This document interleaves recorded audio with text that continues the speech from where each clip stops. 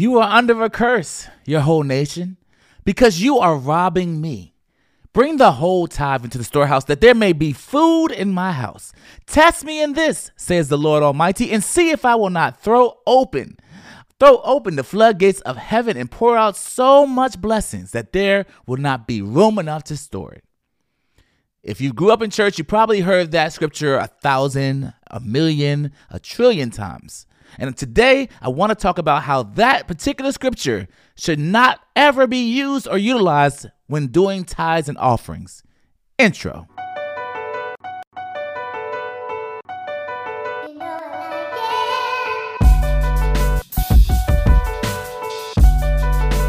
So with so much misinformation from the church today, it's important that we take the time to really understand the text in which is being discussed here in Malachi 3. And I actually want to start from Malachi 3:7.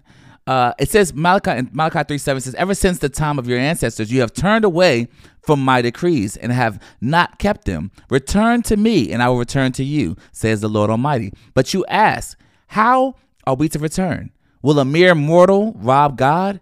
Yet you rob me." Stop there. Now go to Malachi 1 and start at the let's start at the 12th verse, or 13th verse, I should say.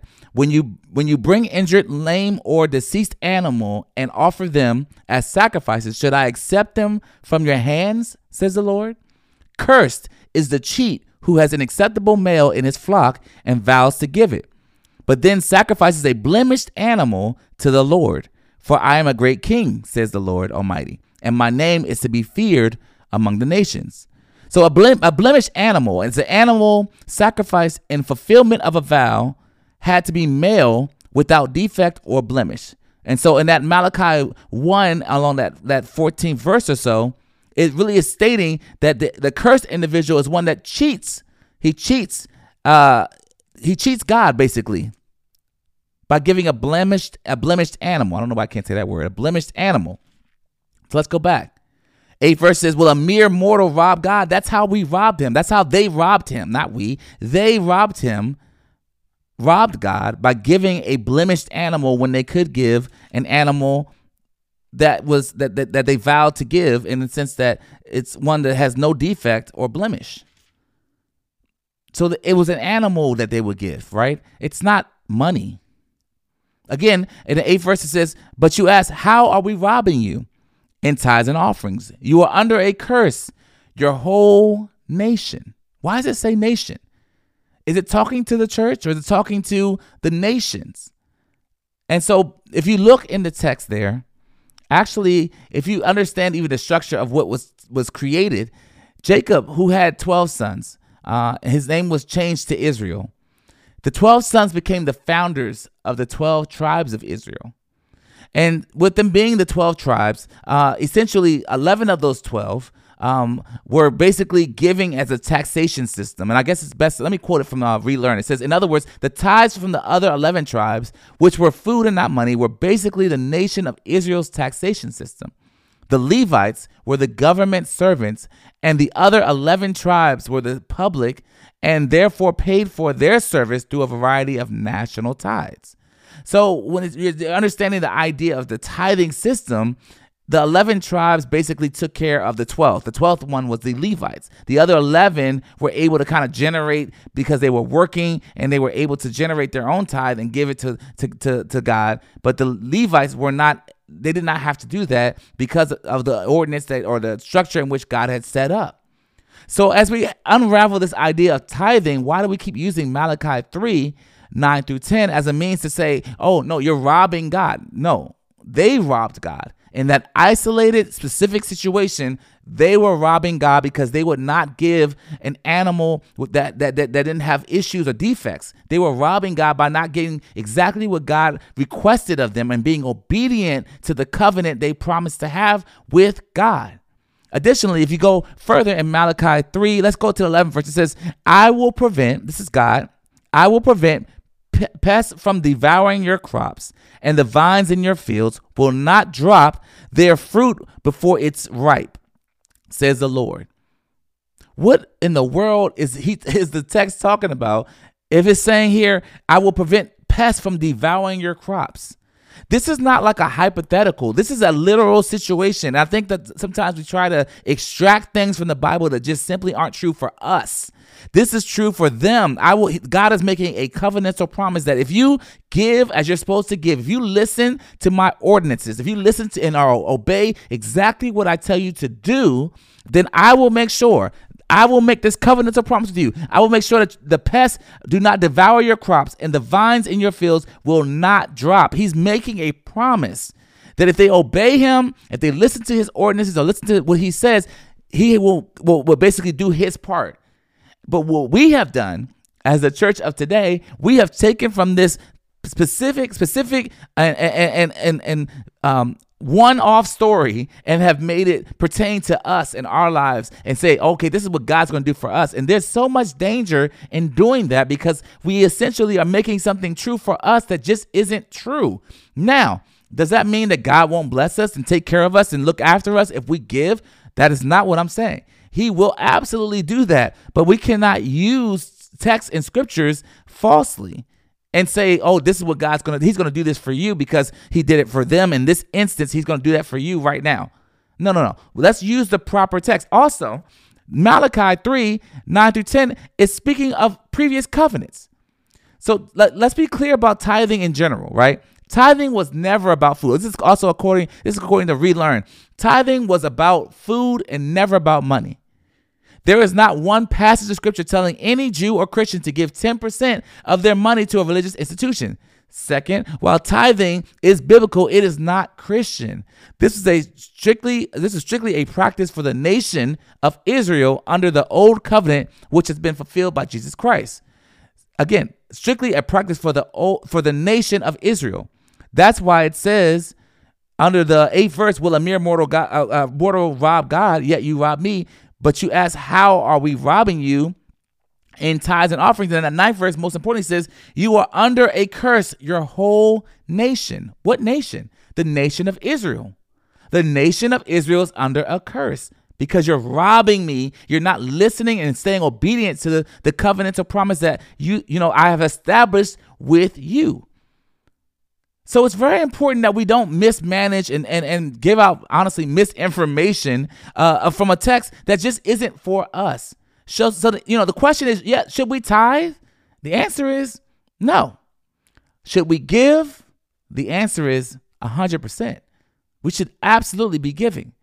So I'm not really sure as to why the church has decided to create this narrative that Malachi 3:9-10 is a representation or it's representative of what we should be doing here as believers in 2022. I don't know why. Literally my whole church life, all I've ever heard is Malachi 3:9-10 as a means or a reason to give our tithes and offering. I have always been turning to, or have been told to turn to, Malachi 3:9-10. What no one ever did was actually look at Malachi 3:7, 8, 9, and 10, and 11 to get the context and understand the full ramifications of what was happening in Malachi.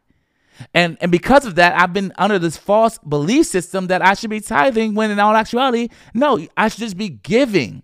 I should be a giver. In every area of my life, I should want to give. And that should be the weight in which I should feel. I should feel that as a believer to give because that's what a believer does. So there's a couple of scriptures that kind of like cement this value system, one of which is 2 Corinthians 9:6-8. It says, remember this, whoever sows sparingly will also reap sparingly, and whoever sows generously will also reap generously. This part right here, 7th verse, is really important. Each of you should give what you have decided in your heart to give, not reluctantly or under compulsion. And so the dangers of that scripture of Malachi 3:9-10 is this sense of weightiness that happens that says, I robbed God. I don't want to rob God. And it says you're cursed. This kind of gives an undertone of, there's something wrong with you. I can't believe you did this. And it's a sense of like, you're definitely, it's compulsion happening in that space right there. And especially in an offertory appeal or tithing space, you're definitely putting on a weight on your congregation that just isn't theirs to bear. What you could do is just give a couple scriptures in 2 Corinthians 9:6-8 that speaks explicitly about how to give. Give generously. And 1 John 3:17 says, if anyone has material possessions and sees a brother or sister in need but has no pity on them, how can the love of God be in that person? Matthew 19:21 says, Jesus answered, if you want to be perfect, go sell your possessions and give to the poor, and you will have treasures in heaven. And then after you do all that, come follow me. Proverbs 19-17 says, whoever is generous to the poor lends to the poor, and he will repay him for his deed. And in Luke 12, it says 33, Jesus says, sell your possessions and give to the needy.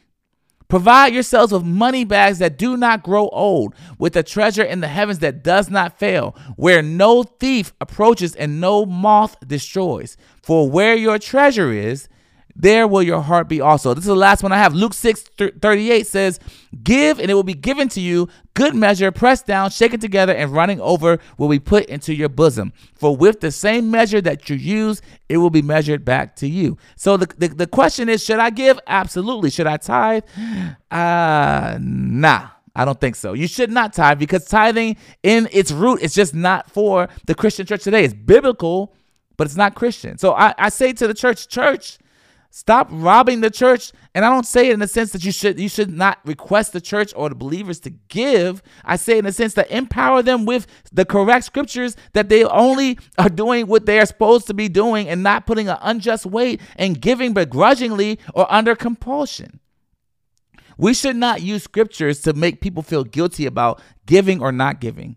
We should say as a believer, and we should teach that as believers and as disciples, as people that love Jesus, we should be giving freely to the poor. We should be making sure that if my brother or sister is clothed or does not have clothes, that we're giving the clothes off our back to them or from our closets to them to make sure that they are good and taken care of. We should make it a regular regimen to give generously. Yes, we should teach all of these principles, but to do anything else by saying Malachi 3:9-10 and saying that we should be giving our tithes and we should and we have robbed God, and how have we robbed God? Through our tithes and offering. We are just giving a misrepresentation of scripture, and it's actually very, very wrong. As Christians, as believers, as disciples, we have a responsibility to make sure that we are rightly dividing the word of truth, that we are making sure that when we're teaching it, we are doing it with some sense of conviction and understanding of the text.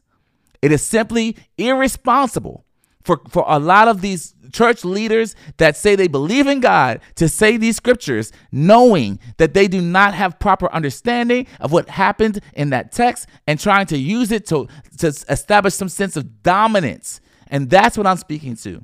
Knowing that the text doesn't say that is just inappropriate. Additionally, read the text. Not necessarily just the reverend or the doctor or the minister or the pastor, but congregant. Literally open Malachi 3:7-11 and read it to know that it actually is not speaking to you at all. It's speaking of a specific covenantal promise that God made to 12 tribes.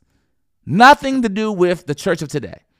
So we have to, if we're talking about a narrow road podcast, which is what I'm talking about, we're talking about, man, making sure that when we're teaching it ethically, and we're making sure that we're not exegeting a text and making it fit any kind of narrative that we want it to fit, knowing that it doesn't fit that narrative, and knowing that the story or the account that it's speaking of in the Bible is just not true for the church of today. I hope you enjoyed this fourth episode of the Narrow Road Podcast. Listen, guys, if you can, follow me on my social medias. I'm on Instagram, the Narrow Road Podcast. I'm on Twitter, the Narrow Road Podcast. If you want to go on YouTube, I'm on there as well, the Narrow Road Podcast. And you can subscribe as well. And let me know, man, how you feel about or what you're thinking about from these particular episodes. How is this impacting or affecting you? What do you think about the fact that the church robbing the church, knowing that they're using or leveraging scripture that could be incorrect and misinformation within the church? I'm your host, Jonathan Jones. I hope you enjoyed this episode. I love you guys. God bless you. Peace.